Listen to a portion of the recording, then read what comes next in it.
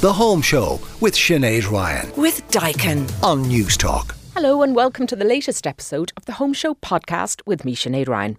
Coming up this week, we're kicking off a brand new series looking at famous homes used in the movies. This week, the house featured is Father of the Bride. I'll be joined by urban forester and journalist Catherine Cleary, who is building a native forest in County Roscommon.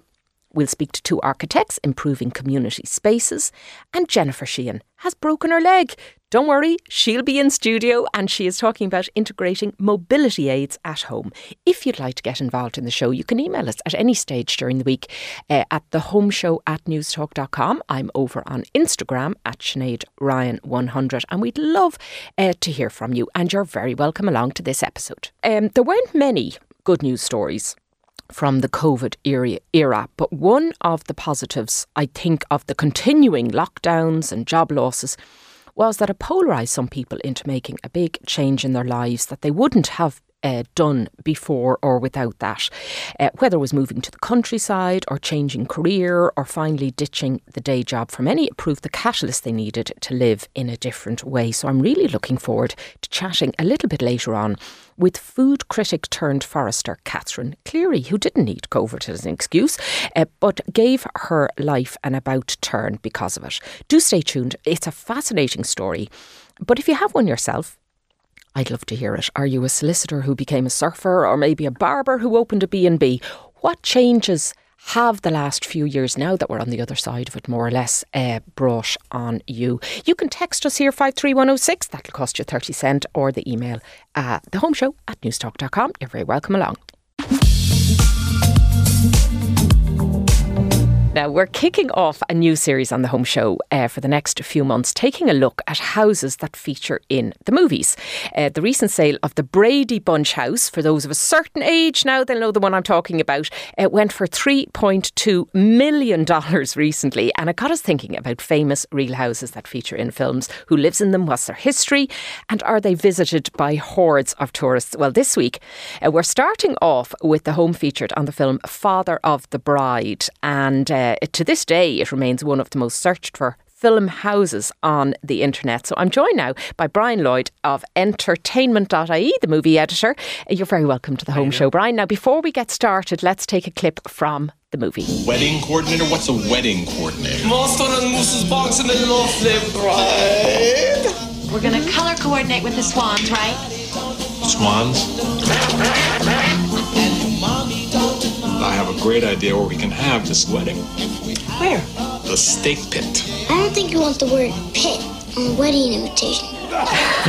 No, so that was a clip with Steve Martin, and it was such a great movie, Brian. It just had everything, didn't it? It was just fun. It is, yeah, and I think a lot of Nancy Meyers, the director of it as well, like you look at any of her films, she really does have a good eye, I think, for interior design and all the rest of it. And in fact, even some of her films as well, she's actually made interior design an actual central part of the film. Like there was a film, It's Complicated, if you saw that, with Meryl Streep and Alec Baldwin. That's right. And the whole kind of centrepiece of the film is that Steve Martin is an architect and she's getting her kitchen done up and all the rest of it. That's how she meets him. Okay, well, we might cover that at a later stage. We'll cover that one at a later stage. But with Father of the Bride, I mean, it's a gorgeous house, and it's really one of those houses that, I mean, like most houses are, in films are real houses. Like sure, the interiors or whatever might be copies or might be kind of sound stages or whatever. Yeah. But the outside of it, the exterior shots, they are real.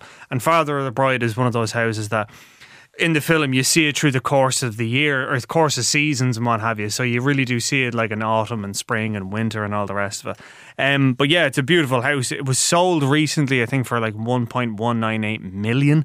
Okay. And a lot of these houses do generally fetch those kind of figures. Yeah. And this was a kind of a colonial rebuild, picket fence, white clapboard house. I mean, it really is gorgeous. So give us a little description of what it's like, because a lot of the filming was actually done inside this house. It was indeed, that's right. Yeah, so it was what the Americans called the Colonial Revival House. It was in Pasadena, California. The backyard apparently wasn't up to par, so they had to find another house in a place called Alhambra, which had this big basketball court. Oh, for the famous scene with father and daughter shooting hoops. And all the rest of it, yeah, exactly. and that was the house that was sold. And the hoop is still there as well, as far back as 2005. It was also used actually in another film as well. There was a film called Guess Who, which was like a remake of Guess Who's Coming to Dinner. Oh, okay, with yeah. Ashton Kutcher, and Bernie Mac, yeah. Okay. But yeah, I mean, it is closely associated with Father of the Bride. And yeah, apparently you still do find people turning up at it to take pictures on the doorstep and all the rest of it. Okay, and of course, famously, they held the wedding in the backyard movie in the house itself. With Frank Martin Short. Brilliant. Yeah. Brilliant at it. He was fantastic. And you'd remember, of course, the swans in the bath from the clip there. And they had the staircase going up and, you know, these polished floors. And it's all you can remember are these teams of people arriving with flowers and cakes. And poor old Steve Martin is thinking, how much is this all going to cost me? The thing I always remember about that film is when he's going through the supermarket tearing up the hot dogs and all the rest of it, because he's like wearing like his old wedding suit and all the rest of it tearing up. But yeah, like I do think like a lot of those films, like, and we're going to be talking about it, I guess, in later on series, but like, you know, like The Money Pit, Home Alone, those colonial revival houses are really closely associated with films. Like, why do you think that is? Is it because that's the American nostalgia? That's the kind of the personification. The house nearly becomes a character in the movie. Definitely, yeah. And even you notice it as well, even in like horror films, like, you know, like Amityville Horror or Halloween. It's kind of an inversion of that, insofar as it's like, you know, American films do tend to make these films. You know, the houses are big and beautiful and there's the white picket fences and it's almost kind of a caricature of itself. So then when you look at it in a horror film, it's an inversion of that, as in the house is no longer safe. That's not the case, obviously, in Father of the Bride. It's still a beautiful, warm house, like the big sweeping staircase and all the rest of it. And it's interesting as well, like, you'd find a lot of people now are certainly trying to, not ape it, but they're taking inspiration from it. Like, I mean, I know people that have looked at films and looked at the houses and been like, yeah, I want to get something kind of like that going on. Obviously not to that American scale. An aspirational look completely about them. And maybe people watch these movies and, you know, you can tell something about maybe the character's affluence. Or, yeah, of course, yeah. Yeah, or something about the family from this. Definitely. Yeah. Yeah. I mean, in the case of like Father of the Bride, you know, he's like, reasonably middle class, upper middle class. And again, like same again in Home Alone as well. That's another example of it. These big, beautiful, long houses. And then again, you know, in something like When Harry Met Sally, for example, like, you know, their apartments are quite small, a little bit pokey, but still have that kind of real New York feel, you know? Now, of course, all these film sets, and they use this house again for the sequel, where, of course, they had to build a nursery because Frank was now in charge of organising the nursery. You know, there's another $1 million dollars being spent on it there. Tell me about the role of the location scout in movies. I mean, it's not just looking at countries and streetscapes, but actually finding homes that can be used. Completely, yeah. So a location scout is basically responsible for finding a house or finding an environment that they can shoot in. They have to work with the homeowners as well, but then they actually have to see if the house is actually up to scratch, as in can they actually fit. Like, you know, a film set will have anything up to 40 people on it, between, you know, lighting people, riggers, electricians, personal assistants, makeup artists, you name it. I mean, yeah, they can bring all the trailers they want, but they're all going to have to squeeze into that house. And for a film like Father of the Bride, which was a big studio film, there could be anything up to 70 people in it. Wow. So the house has to be able to fit all those people. That's what the location scout will do. Now, not to break the illusion of cinema and all the rest of it, but you do often find that what will happen is they'll go to one of these houses, they'll go inside, they'll take pictures of everything, and then they'll replicate it on a soundstage. That's certainly what happened in The Sopranos. Like, the pilot episode was shot in the real house in New Jersey. But when they got picked up for a series, they went away and made a soundstage, and they copied it exactly exactly like it. Yeah, and I mean, how many movies are made, you know, that are set in the West Wing at the White House? I mean, you know, they're not actually filming in the Oval Office. Yeah, it's the one Oval Office set that's been used countless times, like from the West Wing right up to the American president. And all the rest of it. Yeah. All right. So, in deciding the house, then, of course, they have to be mindful of neighbours and all of that, and of course, dicking it up the way they wanted for the movie and then having to restore it back afterwards. We did have a movie scout on with us, like a home locator, a few months ago on the Home Show. I must look back and see which episode it was and give it a shout out in case anybody wants to listen to it. But when tourists or fans turn up at those houses, like, do they go and look in the windows and think maybe that's what they're going to see there? Steve Martin walking past. Walking out, leaving out the garbage or whatever. Yeah, no, I mean, I know for a fact that in New Mexico, in Albuquerque, the house that was used in Breaking Bad, it got that bad of, tourists coming up to see the house and what have you, that they were walking right into it, that they actually had to gate the entire community to keep people out. Gosh. And there was people even throwing pizza boxes up on top of the thing, like the film as well. Now, in the case of something like the Brady Bunch film, as you mentioned at the top of this, they do become tourist attractions, that sort of way, and people buy it for that. Yeah, it's sold factor, for whatever I said, 3 million. But actually, I read somewhere that the Brady Bunch house, which is this, typical 1956 post-war large lot, kind of like Frank Lloyd Wright, almost kind of thing. Absolutely beautiful. When you go into that, of course, you've this whole retro thing going on, but they never ever use the inside of the house for the series. Yeah. And apparently the buyers, I don't know how this happens. Somebody spends $3 million on a house and then looks and says, oh, that's not what I thought it was going to be like. I mean, because the sound stage gives you better quality. Oh, yeah, of course, and if you're going to have a long running series or a movie, like, it's not a big investment. No, not at all. And like, that's the thing with those TV shows. They have to be made as cheaply as possible. They have to have control of it. They've got to be able to shoot multiple episodes. They've got to be able to get the lighting right, and there has to be a central environment. And then, like, for the likes of the Brady Bunch, or even for something like Cheers, they have to bring in an audience as well. So there has to be a place for everyone to sit. Yeah. But and generally speaking, what you do find is that if the exterior of the building, the interior is completely different. But it's completely unrealistic. Yeah. Like, so, yeah. Oh, we don't care. No, of course not. Don't burst our bubble there. Not at all, yeah. Right, okay. Well, listen, Brian, you're going to come back to us, I hope, and talk about other movies in the coming weeks and houses that made it. So, folks, if you have any you'd like to suggest, actually, for Brian to go off and research your favourite movie, the favourite house and the one you thought, gosh, I'd love to live there. Let us know, 53106, or email us at thehomeshow@newstalk.com. And who knows, Brian will incorporate it in one of his future items. Brian, thanks a million. Brian Lloyd, a movies editor with entertainment.ie. Now, my next guest, Catherine Cleary, is a freelance journalist and an urban forester. She and her husband Liam purchased land the size of Stephen's Green in County Roscommon, and alongside forester Bernard Kiernan, they're currently building a native forest on the land, and she joins me now. Catherine, you're very welcome along to the Home Show. Tell us a little bit about what you are creating in County Roscommon. Then I'll ask you why you're doing it, but let's start with what you're doing. It's a good question.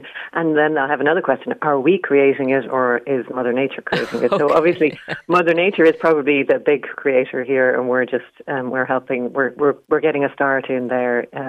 So yeah, like you say, we bought some land. We saw it about 3 years ago this month, and actually bought it 2 years ago in Roscommon. It was land that it wasn't in one single plot, so it wasn't very appealing for people to buy as a single farm. And it was, as I said in the piece, the cheapest land that we could find, because what we wanted to do was, and Bernard Kiernan, our forester, would look at land before we did, really, to assess it for suitability to plant a native forest. I was kind of inspired many years ago by the Millennium Tree Project. I don't know if you remember that one, every household. I do. My tree is in County Kilkenny. I've never visited it, but over the years, like lots of people, I said, someday I'll go down and bring my certificate with me and find my tree. And find your tree. Yeah, and just for listeners who don't know what that is, the government around the turn of the millennium decided to plant a tree in every citizen's name. Isn't that right, Catherine? That's right. Every household got a native tree and you had a certificate. So like that, about 10 years afterwards, I rang up Declan Little, the journalist, and said, could I come and meet my tree? And Declan said gently, well, it's not quite, because there isn't probably a tree that's assigned to that certificate number, not to disappoint you, but it's a woodland. Okay. Because some of the trees will have, will have shaded others out. But anyway, I became fascinated. Declan is another wonderful, he's probably the leading expert on native woodlands in the country. And I kind of had a link to that idea of woodlands, sort of a yearning for it. And then when COVID hit, the yearning became much more urgent for both me and my husband, who both grew up in rural Ireland and ran to cities as soon as we could, I suppose. But we just wanted to, give something back to the land, I think, and give something back to nature and make something that wasn't really for us. We can enjoy it, we can visit it, we can camp in it. Hopefully we can learn from it in a big way over the next few years and next few decades. But there is a scheme now, and as we were doing this, actually, the scheme was approved by the European Commission now. So there is more money for landowners or farmers to plant. Yeah, this is the European Commission Forestry Programme, and they've set aside about 1.3 billion euros, and this is to support farmers like you who have decided to turn their land into forestry, and in terms of like an annual stipend. Is that the way it works? That's right. The premiums are increased. So for farmers, they get 20 years of payments, and it's over €1,000 per hectare. So it's quite a generous payment. When you look at average farm incomes, most farmers, many beef farmers especially, are part-time farmers. So there's the equivalent income to be made from a native woodland. The question then at the end of that premium time is, how do you continue to make an income from that land? And I think in that time that we will have changed the way we deal with forests. We won't be cutting them all down like we do currently with monoculture Sitka spruce, where, it's a clear fell operation. It's a crop almost. Everything is cut in one go. There will be all kinds of new models to be able to extract timber from forests that are still there, that those forests continue to be a resource. And we need these forests to sequester carbon. We need them to provide habitat for wildlife. So there can be, the hope is that there will be payments for ecosystem services. The term people, it's a very technical term, but just for the good that these forests are doing for us, that there will be payment to the landowner and the farmer for doing that. And of course, these are long-term projects because, a tree, some grow quickly, some don't, but you're not looking at anything that's going to yield a monetized product for some years. So it's the fact of having it there is really the value in it. Catherine, I read your article, right, which was excellent, and people can go and find that in the Irish Times, but it struck me, and forgive me if I'm not, if I got this wrong, but it struck me that this, at some stage you thought maybe you'd bitten off more than you could chew when it came to actually having the trees arriving and planting them. How many trees have you fitted in the space that you have? Yeah, so the space that we have it's a little bit larger than Stephen's Green, to give people a sense of it. It's just over 27 acres. Stephen's Green, I think, is about 22 acres. And in that we've fitted 24,000 trees. So these are not trees that you would, tall trees, but they're very small saplings, 1 or 2 year old saplings, all of them native trees. But that's a hell of a lot of trees to plant in a small time frame. And we were kind of at the end of the planting season when the trees arrived. There was a wait for contractors. We had to have the area fenced, and an excavator had to go through and lift a sod for the tree to be planted into, because it's very heavy ground, very difficult ground to work on. So all of that meant that we threw ourselves, family, cousins, it was around about Easter time in April when we started, and everybody was handed a spade and a bunch of trees and said, please go plant those in a line. And, we did our best, and we actually managed, with Bernard's help as well, managed to plant about 6,000 trees, which is brilliant and incredibly satisfying, but also backbreaking. But then the planting team arrived, and they were just such a skilled 7 men who planted, 18,000 trees in about 6 hours between them. Because there's no easy way to do that. You want them in certain places in a certain fashion, I presume, and you can't, there's only so much you can mechanise. Absolutely, it is handwork. There is some machinery that can be used, but this is something that, again, if we're going to increase our forest cover across the country, we're going to need to train lots more people. We're going to need to make forestry a very satisfying and probably a better paid job, because it's very low paid work at the moment. The forester was saying that this team of planters is actually just, they're doing most of the planting in the country at the moment, and that's not sustainable. So, that has to improve. Even, a sort of work experience scenario where people are trained and they train in forestry and they plant at the start, or they manage small young forests at the start as part of their training, would be hugely helpful. And having large numbers of people seeing it as a career that they would really enjoy and get something from, I think is going to be essential to get it to the we're at about 11% tree cover at the moment. We need to get to about 30%, which is the average European. We've got very few trees compared to other European countries. And it's so surprising to hear that, because, you take any drive anywhere in the country and all you can see are fields and trees, but it's just not reaching the heights. And I know certainly the Scandinavian countries have great tree canopies, and they've done they're far further along this path than we are.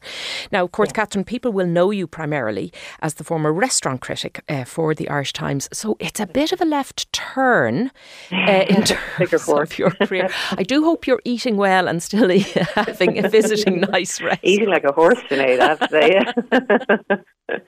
Yeah, and separately to the rural project, I set up a social enterprise with my brilliant friend Ash Conrad-Jones called Pocket Forest. So we're planting these native forests in small urban areas to try and bring native trees and shrubs into people's lives, really, because we don't want them just to be these remote ideas that people don't really get to see or experience. And they're very beautiful. Yeah, and some of those pocket forests, which you can find on your website, which is pocketforest.ie, they're in very, very small spaces. You say that you can fit one in a car parking space. We can, yeah. And there's no car parked there as well, which is also a good climate gain. Indeed. So if anybody was following suit and thought, actually, that's a super idea, I have a bit of land, or I want to buy a bit of land and create forest, especially with the support of this new EC fund, what would you advise them to do? What mistakes did you make that you'd ask them to avoid? Yeah, make sure that your planting team and your excavators are all there. And it's a bit like a build. You're reliant on other people to make it happen. But the first step for any farmer or landowner is to look at the Department of Agriculture website for a list of registered foresters, and you'll find a registered forester or a forestry company in your area, and they will advise you, and they are the absolute experts on whether your land is suitable. Because if your land has, say, some archaeological remains on it, there are other issues around habitats. There are protected habitats which can't be planted. So your forester will be able to tell from a desktop search, what the potential of the land is, and again, spell out very clearly what the different combinations of forests that are available and how the income might work on that. And it will hopefully mean that a lot of people will do this. And there's a great Chinese saying, the best time to plant a tree is 20 years ago, and the second best time is now. And I think we really are in the second best time now for forests to establish our forests and just fall in love with our forest culture again, because it's in us, it's in our bones. We feel safe in these environments because we're very connected to them. And we can get so many benefits. We can turn around so many problems. There are so many fixes. And also for farmers, it's not like losing your land to trees. There's a wonderful organisation, the Irish Agroforestry Forum, that I do some work with as well. And they're explaining to farmers how to plant white space trees, which are protected, and you can still have grazing, or you can grow crops between these trees. But they add, again, incredible benefits to your farming system and reduce your input costs. So, trees are magic, really. I can't say too much about them. Well, it sounds that they are in very good hands in County Roscommon. Catherine Cleary, urban forester and founder of Pocket Forests. Thanks for joining us on The Home Show. The 2024 Hometown Architect project will be open for submissions in November. Now, this is supported by the Irish Architecture Foundation, and it's selecting 5 architects with funding to create a community space, or to better a community space by somebody who has a local connection to the area, and it's part of the government's town centre first policy. Well, joining me now on the line are two architects who were successful last year in the bidding, and they're going to chat to me about the type of projects that they undertook. Mark Ruddy was organising a project in Belmullet, and Kate Strain down in Aughrim in County Wicklow. You're both very welcome to the Home Show, folks. Mark, let's start with you. A project in Belmullet. Now, you didn't pick an easy one here. You set out to repurpose a whole town. Absolutely, Sinead. I suppose just giving an idea as to where the project that came from. A lot of architects moved back into their hometowns with COVID. And I suppose that there's a real opportunity seen in that this unique skill set that wouldn't ordinarily have existed out in these far reaches is suddenly in amongst their community and interacting with their community. And at least I suppose that's the story where I'm coming out here in the far reaches of northwest Mayo, a rural town of Belmullet, a planned 19th century town, but I suppose more than anything, a service town to a wider rural region, and still very much serving that function. Although I suppose like so many Irish towns during the 20th century, just became car dominated. So those public spaces you're talking about, those town squares, the waterfront, even the streets, outside the front door of these shops, all of those spaces now are car dominated. And whereas I suppose what we're pushing forward is the idea that these should be people centric, and people should feel safe, comfortable, and they should be, I suppose, the centre point of any design changes that are made within these environments. And of course, a lot of these towns around Ireland, these market towns, were very, very well planned for a point in time. And I suppose a lot of them would have been in the 19th century or the early 20th century. And they had a square or a plaza somewhere where horses and carts could come, goods could be dropped off. And do you find that, in fact, that was a really good design and we've choked it now? I think there was a definite logic into how these towns were built. I mean, just quoting an academic of the Irish fields, Larry Mulvin, miles of dusty roads gathered in these spaces. I mean, they really reached out, those roads and streets out from those town squares, reached out into the wider hinterland. They were those market spaces. So all the produce from the wider region came into that space. I suppose now there's a thing of identity and a possession part where, the town is almost seen as to belong to those building owners and the proprietors within the town. But really these towns were built for the wider region, as a service zone for all those facilities of that. And I suppose for people through this project, it's a matter of trying to bring that back into the minds of the people from across the region, that the town belongs to them. And they should engage within this conversation about how towns can best serve their community and engage with the architects that are on board this project.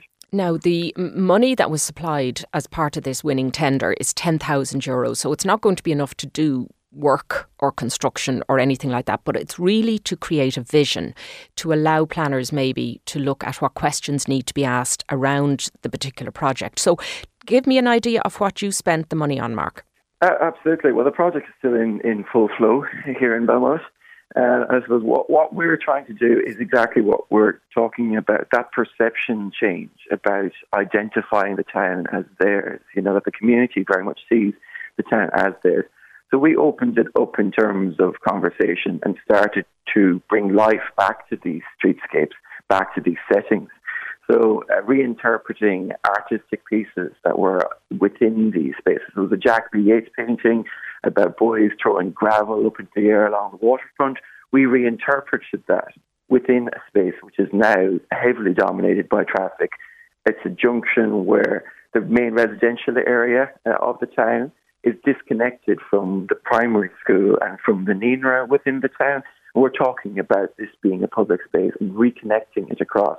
So showing the public through an event how the space could be reimagined and how they can interact with this waterfront space in a very different way.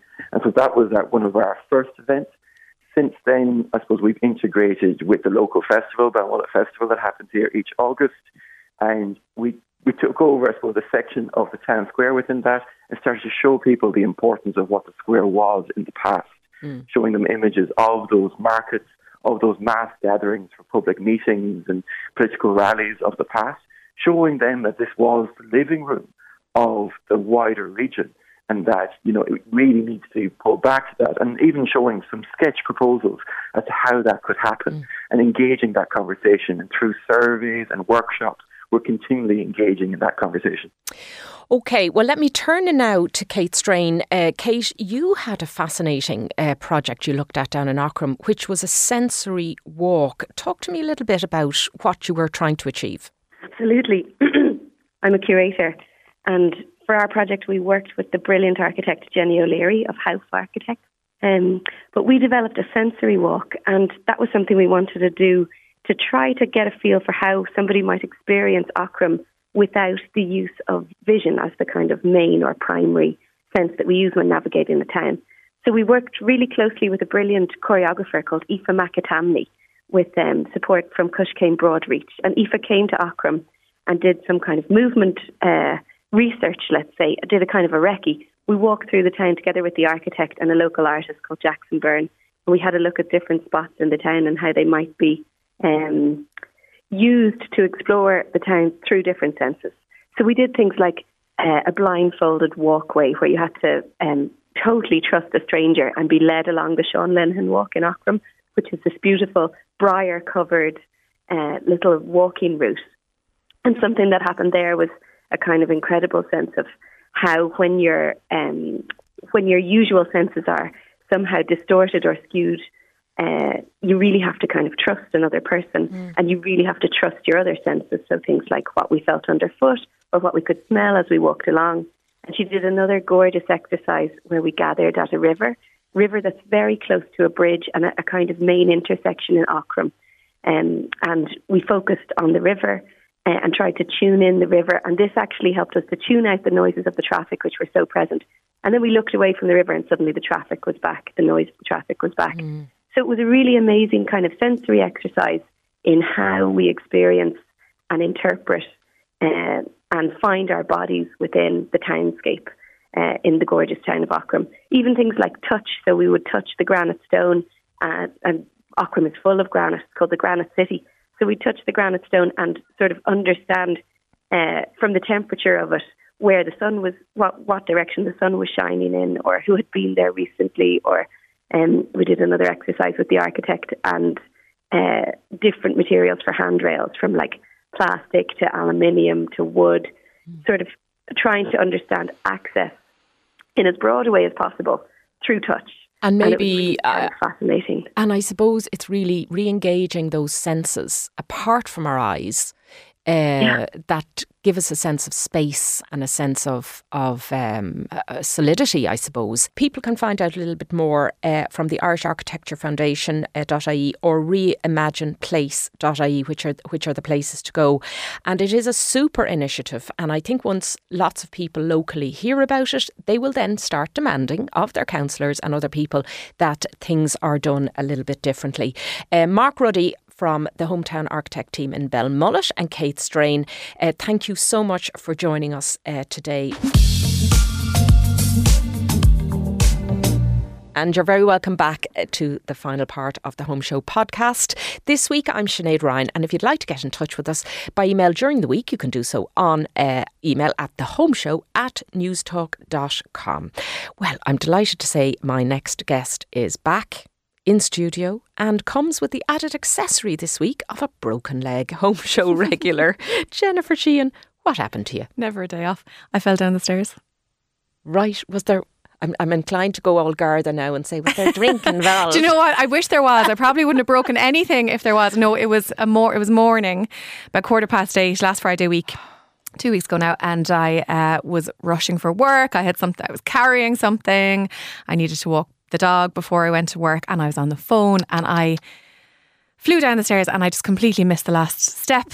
And I went over my ankle, and I thought it was a sprain, but it was not. I broke it. Ouch, ouch. So you're here now with the crutches. I can see in the corner. They're very, very stylish, not. Exactly. And your moon boot, which actually is quite stylish. I'm a fan of the boot. So we thought actually no better opportunity. We'd been planning to kind of cover this item at some stage between over the next few weeks. So who better to ask? We're going to be discussing all things to do with mobility aids and accessories, you know, if you're unfortunate enough like Jenny to have broken her leg, or indeed a lot worse. And you know, it is the home show where we're going to look at help around the house, maybe for people who find getting around a little bit difficult or getting up a little bit difficult. And you've been having a look because we asked you to go off when you were sitting on the sofa with nothing else to do, with your leg up, to try and see were there any options for people that, as well as being functional and doing the job they're designed to do, might also be a little bit stylish. Yeah. And you came up short because... I did. This is hard. This is really hard. And, you know, easy for me to say all of 2 weeks on crutches, right? So, you know, it's one thing I really wanted to point out is that as I was looking for these things, there's so many solutions out there, which is brilliant, right? There are just endless options for things that can help you get around. And that's wonderful, because without crutches, I would be sitting on the couch and not in here, you know? So they are wonderful things. But especially if you have them longer term, I looked online, I looked at lots of forums, I spoke to a few people that have mobility issues longer term in research for all of this. And everyone is so different. Of course, this is a unique solution for unique people. Some people want things that just blend into the background and aren't obtrusive at all. And I totally get that, because even moving around on crutches, you know, the first thing you get is a pitying look and what happened and are you all right? And, you know, you're fine. I just want to move around. Whereas other people really want to express their style and they wanted to, you know, be a part of their accessories, a part of their outfit. And again, everyone's different. But the range of what's available was quite limited, a little bit disappointing. And I suppose that's because the engineers and the designers and the the hospitals and the HSE and all that design all this stuff and get it ready, I mean, they are not thinking what colour combo do you want on your crutches. They're thinking what range, what height, how can we make sure that you're safe and all of that. But as you say, for longer term users of any mobility aids, I mean, what is the harm of having it blend in with your home aesthetic? And sometimes you see grab rails, for instance, in houses. And I know my own parents got them in over the years. I mean, they're pretty ugly. Yeah, and when you've worked so hard to make your house look nice, you know, why shouldn't it look nice? Why shouldn't it blend in? And of course, all of these things are function over form, right? That's the important bit. But it should look nice. Okay, well, look, let's start with the grab rails there. Did you find anything? We have my parents' house has the one with just white and they've a lovely mahogany banister, nice wallpaper, and then this is all you can see. I found it really, really difficult to find nice grab rails. So the one that I did find was in Screwfix. So that is kind of you can buy as a customer, but it's mostly for trade. It's where a lot of builders and contractors would go to get their equipment. And they actually had quite a nice variety of the finish that you could get your grab rail in, and all up to standard, all up to safety spec, etc. But they had copper, they had an antique brass finish, and I thought that was quite nice because that does blend in with some people's aesthetic. And it could even be an addition. You know, it doesn't necessarily have to be something that blends in. It could be a nice way to bring in some metallics, if that's what you like the look of. I found one gorgeous one, not here in Ireland, in the UK, Sheffield Architectural Metalworkers. They manufacture these really beautiful kind of ornate wrought iron ones, and I thought that looked really beautiful because it almost highlighted it and made it into a feature, which is lovely because they can be really beautiful. Yeah. Okay, well, I'm looking at your crutches here, but I presume you can get nicer ones than these grey metal ones that you've brought in. Yeah. So the Mobility Shop is based in Laois, themobilityshop.ie. They had some nice walkers. They had, some more unobtrusive ones.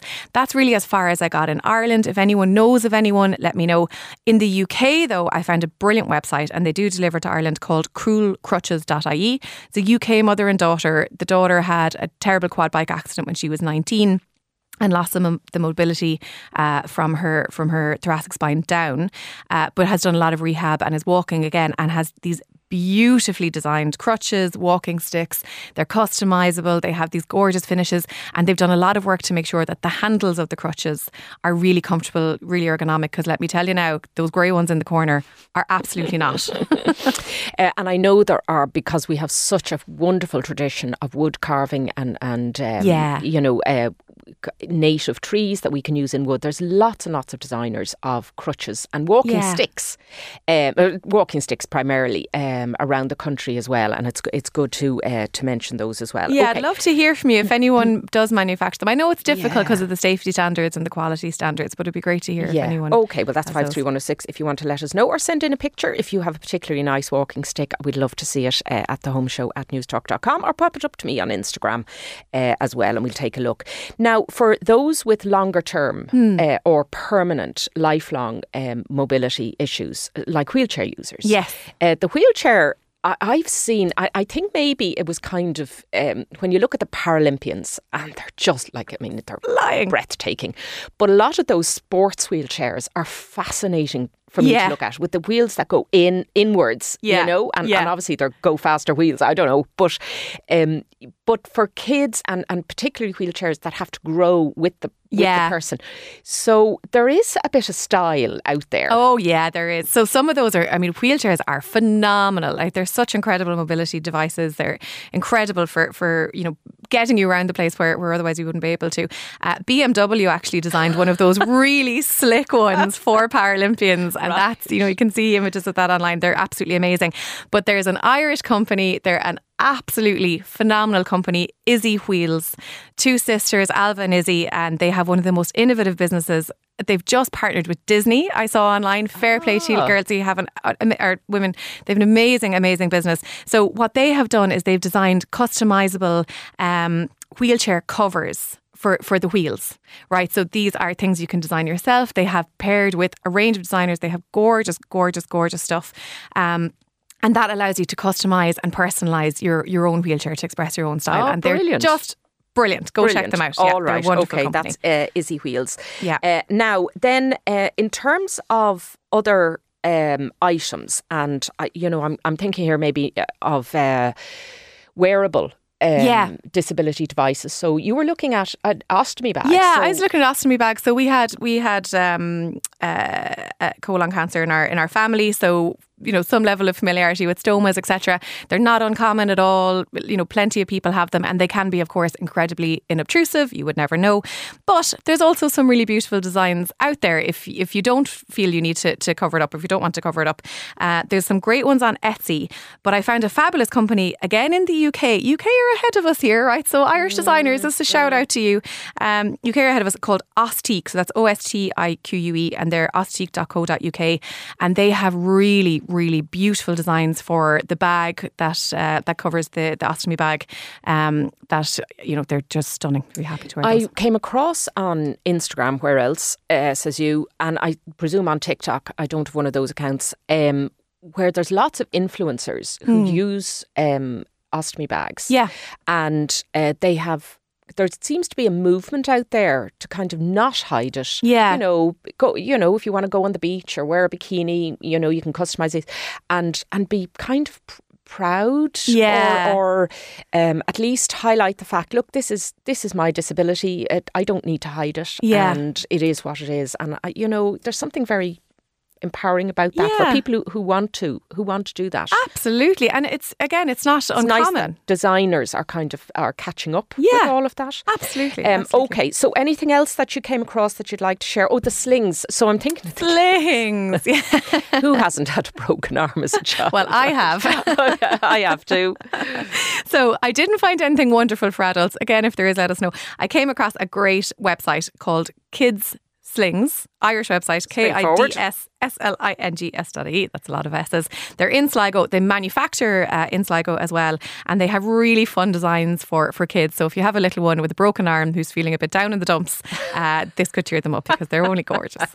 Brilliant. All right. When do you hope to be out of the crutches or out of the moon hopefully in the next couple of days, and then I've got this pretty remarkable moon boot for the next 4 weeks. Yeah. All right. Okay. Yeah. It's you couldn't find a stylish one. Listen, it's not bad. Once again, let me know. Accessorise your outfit around it. Isn't that the thing to do? You can sign it, Sinead. You can go all goth and black to go with it. I will sign it later on. All right. Well, Jennifer, we are grateful to you for hobbling in to studio today, and thank you so much for coming in. And that is all we have time for on this latest episode of the Home Show podcast. We will get to do it all again next week. Thanks to Aoife Breen, producer extraordinaire on the show this week, and Stephen McClune, who was on sound. We will be back next episode to do it all again, and thank you for being with us this week. The Home Show with Sinead Ryan. Saturday morning at 8. With Daikin. On News Talk.